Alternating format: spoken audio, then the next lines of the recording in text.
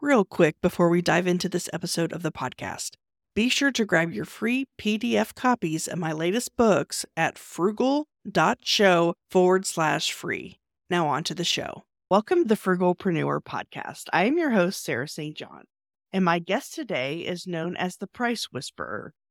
He is a thought leader and author in everything pricing and how companies can use pricing to drive higher growth, sales volume, and profits.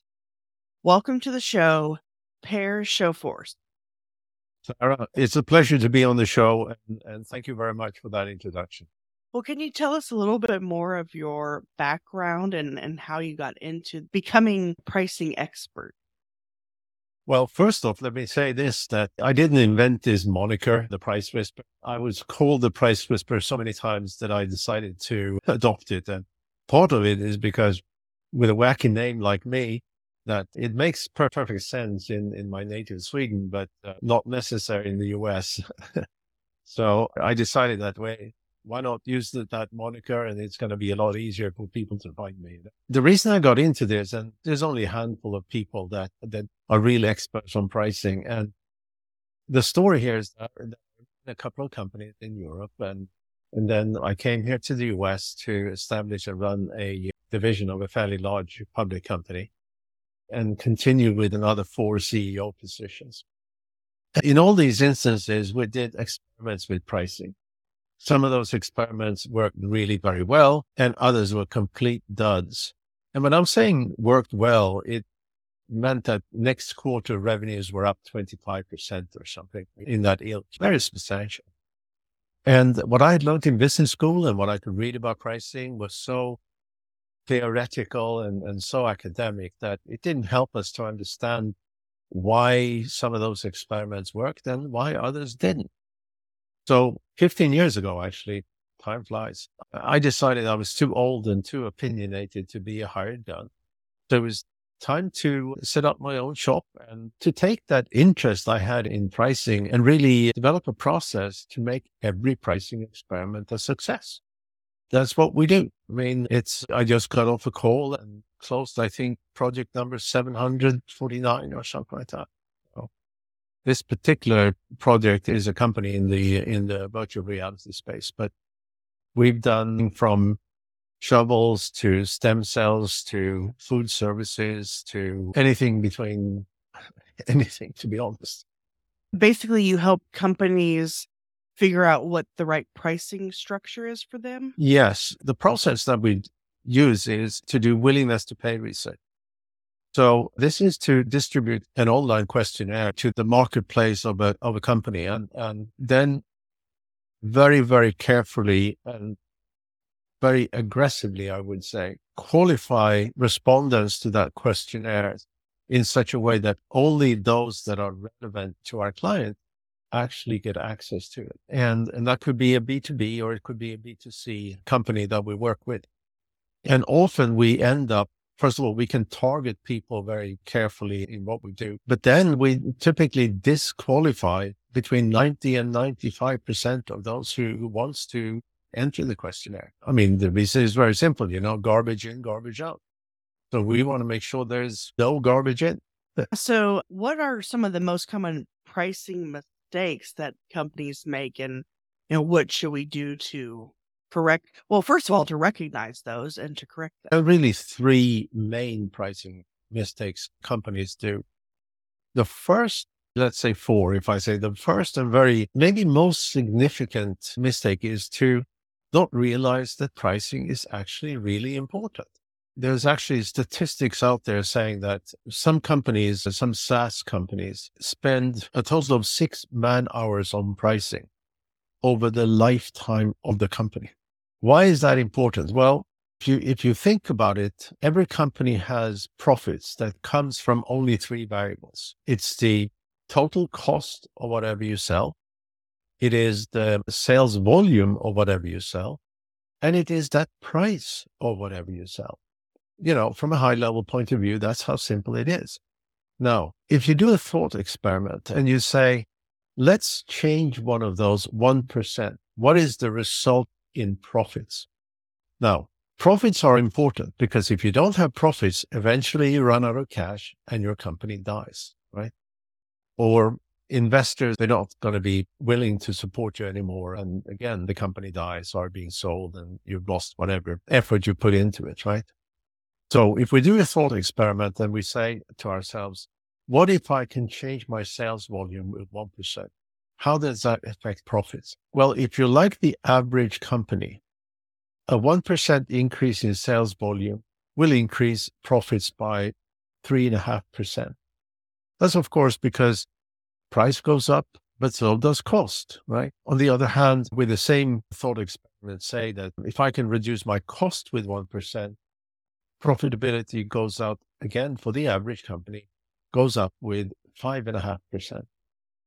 But if you say, let me increase my price with 1% or decrease my discounting with 1%, profitability for the average company goes up 11.3%. And I'm doing, as I'm talking to different companies about this, I'm saying, and I have something that I call the 1% challenge, right? What is that? Well, it's very simple. Have you ever failed to change anything 1%? I don't think so. It's tiny, tiny, tiny, right? Mhm. And what does that mean for a company then? Well, maybe it means that no, you don't do this 30% off campaign. You do it 20% off. You're going to have the same sales volume anyway, right? Or you say, well, you look at the product and you say, can I inch this up a couple of percent? You're working proactively with pricing like that. And it's going to make a huge difference for any company, right? Because you don't do 1%, you do 5%, right? Mhm. And if you're like the average company, suddenly you have 50% more profits. What do you do with that? Well, you put it back in the company for more market development, for more product development, right?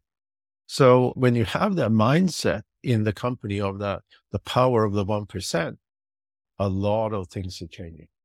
The real mistake is to look at competition and set the same price. Mm. And what that typically means is it's the first step into the commoditization death spiral. Because the next thing you do is that you start using the same marketing messages or similar marketing messages. You start having the same product or service features and so forth. And suddenly you and your competition are all commodity, and commodities are sold on low price only. Another issue with this is that even if you can find your competitors' prices online and so forth, you don't know what deals they're making. You don't know what specials they have. You don't know what bundles they're doing. You don't know what kickbacks they're doing. So that is not a very good source of information. And if they don't have prices online, it's almost impossible to get accurate prices of competition. And if you have joint customers, anybody in sales knows that buyer, liar, right? So if you get information from a buyer of competitors' prices, don't believe what they say. Because they're going to lowball the price because they want you to lower your price. Another very common mistake is to use cost as a base of pricing. Now, cost is important, but it should not drive pricing. And because your cost is irrelevant for the buyer, right? What's relevant for the buyer is how you differentiate yourself and the value you deliver, not the cost. And there's an interesting thing with it. Again, let's do another thought experiment. Let's say you have a product, but the cost is $50 and your strategy, quote unquote, is to double that. And that leads to your price. So the price is $100 and your margin, or your uplift, I should say, is 100% and your margin is 50%. Let's then say that you managed to lower your cost to $40. And with that rule of your pricing, suddenly your price is going to be 80, right? So you still have an uplift that is 100%. You still have a 50% margin, but you just shot yourself in the foot because your dollar margin went down from 50 to 40. And lots of companies don't think about this. Obviously, the third most common mistake is simply guessing. Let me tell you a little story. I spoke to, this is maybe 5 or 6 years ago. It's very vivid in my memory. Spoke to the CEO of a new started SaaS company, and he said, I decided that our price is going to be $165 a user a month. He said. And then he continued, but I don't know. Maybe it should have been 99. Maybe it should have been 250. But 165 just felt really good. I checked the website of the company a couple of months ago, and it still looked like a very, very small startup. So I think a better way of pricing would probably have accelerated the growth of the company somewhat. So most of my listeners are probably more service-based, online, whether it's coaching, consulting, a service. Like, for example, my business is podcast production. Do you have any tips or recommendations on pricing a service? Oh, there's no difference. It's all about understanding value that you deliver to your clients, and specifically how you are different than competition. In some cases, that could be significant differences. In some cases, they're not so significant, but it is always absolutely crucial to focus on those differentiators. A few years back, Warren Buffett said this, that he said, the most important criterion for evaluating a business for an investment is whether the business has pricing power. And then he continued saying that, and pricing power is the ability to increase prices and not lose sales volume. And if you remember, and in the audience remember what I said about that, the power of the 1%, it makes a huge, huge difference. Now, how do you find that true value, right? Obviously, that's what we do in my company. We have a process where we do this willingness to pay research, and through a series of questions, we are able to assess with great accuracy the monetary value a market gives of a particular company, its products or its services. And that works every time. I have clients who've grown 5 times the original size, 10 times the original size. Not overnight, of course, but because their profits increases substantially, so that they have more money to spend on market development, more money on service definitions, more money on marketing and so forth. And because of that, they grow and becomes, if they're not already the market leaders, they become the market leaders. How can you do this if you're a small company, if you're a solopreneur, if you're a coach or whatever? Well, first of all, put your thinking hat on and define for yourself, what are my differentiators? Everybody will tell you they do quality work. Everybody will say, I have happy customers. Everybody will say, we'll get X and Y results. All of those statements that you have in marketing need to be qualified, and it needs to be drilled down to the next level. Saying that you do quality isn't good enough, right? We do good quality because we have happy customers, because we guarantee you no email will be unanswered for more than 4 hours. Stuff like that makes you different, and obviously different for every company and for every industry, but find those differentiators. Then my recommendation is to go out and find 25 potential customers to your company, or more if you can, of course, but minimum 25. If you can't find 25 potential customers, you have bigger problem than pricing. But these should not be current customers. They should not be current prospects. They should absolutely not be friends and family, or friends of friends and family, or something like that. They should be genuine potential to your product or your service. And then you describe in detail what you do and specifically your differentiators. Now, you can do this verbally. I mean, if you're looking for consumers, you can maybe go down to your local Starbucks and just approach people and say, I'm doing some market research. Can I ask you a couple of questions? You'll get a lot of no's, but you will get a few yeses. And if it's B2B, it may be a little more difficult, but you can maybe go to LinkedIn and find people on LinkedIn, and you can do this over message and emails and stuff like that. But you ask 2 questions. And the first question is, now, Mr. Customer, now when you understand our service and you understand how we are different, what is the price that is so low that you think that we are going to overpromise under-deliver.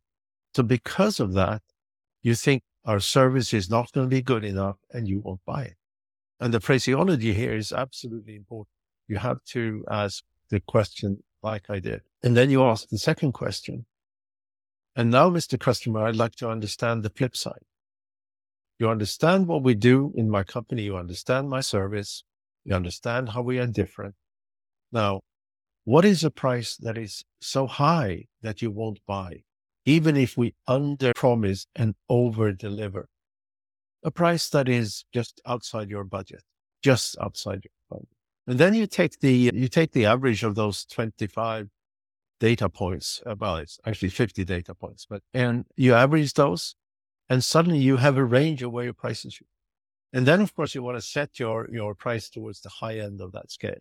If there are people that answer completely out of whack, just ignore them. What are you willing to pay for this pen? Well, $1 million. Probably not. So there has to be a little bit of finesse here. And if somebody says something that is completely unrealistic, just ignore them. Now, if you continue this and eventually get discussions with maybe 75 people, and if you know enough about these people, if it's consumers, you can know age and gender and stuff like that, then you can start looking at segmenting it. So maybe you find that, again, I'm using very simplistic things, and maybe you find that men are willing to pay higher, have a higher range than females. You want to focus your marketing and sales towards men, or the opposite, right? Or maybe, again, finding people in Starbucks kind of analogy. Maybe you find people in affluent areas are willing to pay different than lower income. And in fact, but don't make the mistake that those in higher income are willing to pay higher prices, because they are not necessary. So with a service-based business, like I'll just use mine, for example, podcast production. Sure.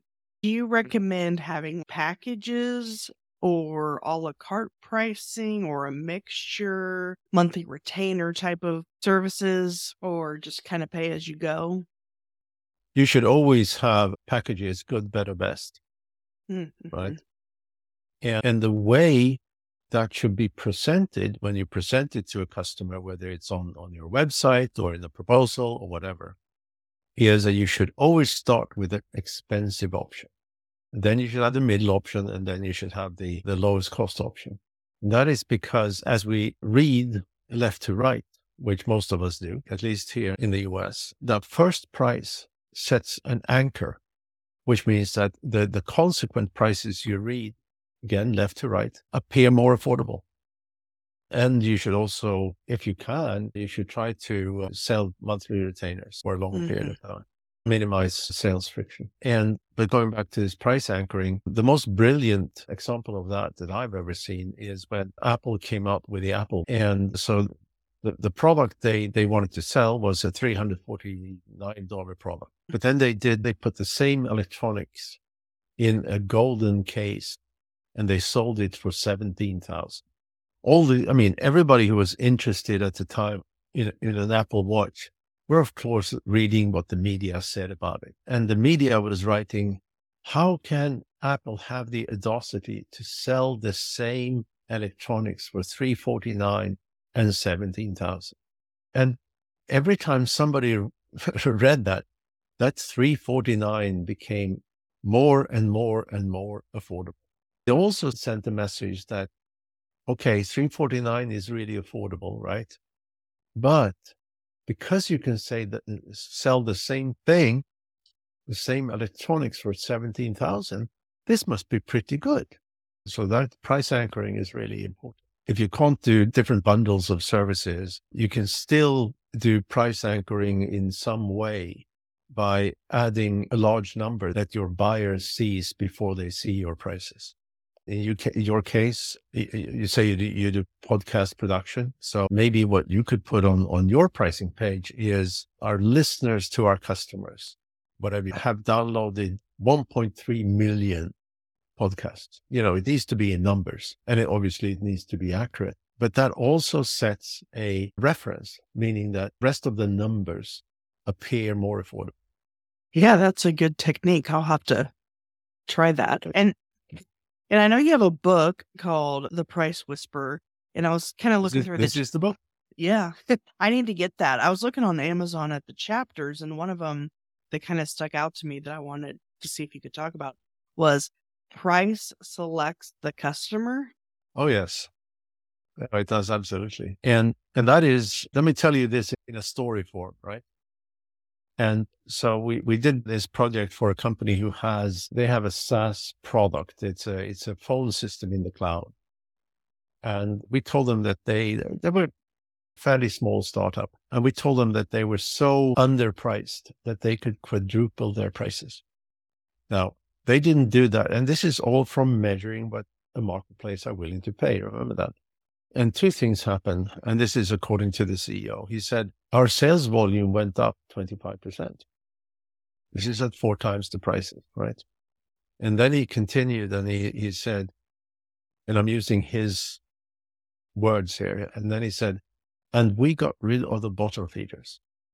So our tech support or our customer support cost have gone down with 80% because we now have a more professional level of customers. And I'm sure I have this story is also in the book. But if you have low price, you end up selling to price sensitive customers. And price sensitive customers care about the low price. They care not so much about the service or the product. They don't do anything by themselves. They don't learn how to use the product. They don't learn how to benefit from the service. And instead, they call you for help all the time. Mm. And you spend all this time and effort supporting them. And as soon as there is an alternative that is just a cent cheaper, they're gone. So they are loyal to the low price and not anything else. So pricing certainly selects your customers. Just like in the example I gave you, if you price relatively high, the relationship between you as a vendor and your customer becomes more symbiotic. They see value in the specifics that you do over and above the price and work with you in a different way than what a really price sensitive customer would. I don't know, dozens, maybe even hundreds of people that I spoke to over the years telling me that you don't want those price sensitive customers. They suck up your resource. They're not loyal and they don't work with you. That's really something to consider. Kind of going back to like if you have a package or a bundle, for example, a podcast production, 4 episodes a month, but say they want to customize it because maybe they release 2 episodes a week. So they need 8, whatever customization, or they want show notes, but they don't want, there's all these different factors. So if you have a package or a bundle, if someone contacts you to want to customize it, do you recommend that or do you stick to your bundle? No, you shouldn't. I mean, then you lose a customer. That doesn't seem like a good idea. So yeah, you should obviously be able to add features and so forth and add a bit of price for those, But the starting point is, I assume that there's a sales conversation involved, right? And from that sales conversation, you may end up understanding they want bundle A, bundle B, or bundle C. But you also should be able to understand and say to the customer, but since you can actually use this for two ways. You can upsell it saying that, but because you want X and we have only Y in the bundle, I will need a little bit more money, right? Another way of doing it is to say, I really want to work with you. So although we will typically charge extra for Y, we will bundle it in. It becomes a way of closing the deal. Yeah, that's a good idea. The extra thing they're asking for, just basically include that for free, as long within reason. Yeah, within reason. Oh, obviously, but if somebody buys something, like I said, 4 podcasts a month and they want 8 podcasts a month, you may say, all right, I can give you 2 of them for free, but you have to pay extra for the other 2, right? So, but it's also very important. And another story comes to mind. This is a very different than maybe the audience here. This is a large public tech company, and I spoke to somebody rather, I don't know what actual title he had, but VP of something in that company. And he said to me, we have this huge problem. He said, we're not profitable. Investors have told us they are not going to support us with more money. And as soon as we try to increase our prices, sales just drop through the floor. So we don't know what to do. We can't increase our prices. We won't get any more money from investors. We're all going to die, right? Well, I went to the company's website. I looked at the pricing page, and it was one of these long scrolling pages. And I scrolled and I scrolled and I scrolled. And as I scrolled, the text I could read was that we are cheap. We are dirt cheap. We have low prices. We are the lowest in the industry, yada, yada, yada, yada. And there was endorsements from customers saying that they are so cheap, they're so low in price. You can't beat them on price. I mean, all the way. So when eventually I got to price, I had an expectation that the price would be tiny, and it wasn't. So I went back to my contact and I said, and by the way, this is something that always was sold through a salesperson. So you didn't buy it off the website. There was always a salesperson involved. So I said, just remove that pricing page, or at least just remove all the stuff saying how cheap. And then I followed up 3 months later, roughly, or maybe a couple of months later. Yeah, I don't remember. And the guy said, we removed all the pricing or the low price text from the website. And he said, and we had doubled our prices and we haven't lost any business. We're now profitable.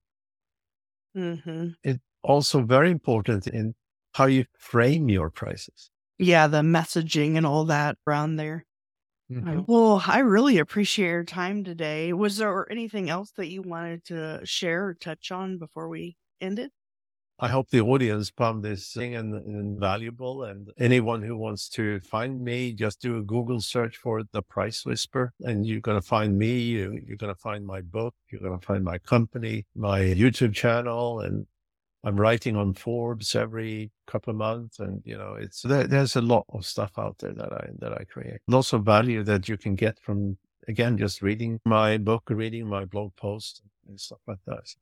Well, I appreciate your time today. The direct website, it probably will be easier for people to just look up Price Whisperer. That's right. But if you want to go direct, it's sjofors.com. Well, that is correct. Yeah. Thank you so much. Well, thank you so much, Sarah. And this was a pleasant conversation. Are you a frugalpreneur looking to connect with like-minded individuals? Join our community on Slack. Connect with fellow listeners, share your thoughts on episodes, engage in meaningful discussions, including money-saving tips and entrepreneurial insights, and help shape the future of the Frugalpreneur podcast. Plus, you can submit your questions in written or audio form to be featured on the show. Let's build a supportive space together. Join us now at frugal.show/Slack. See you on the inside.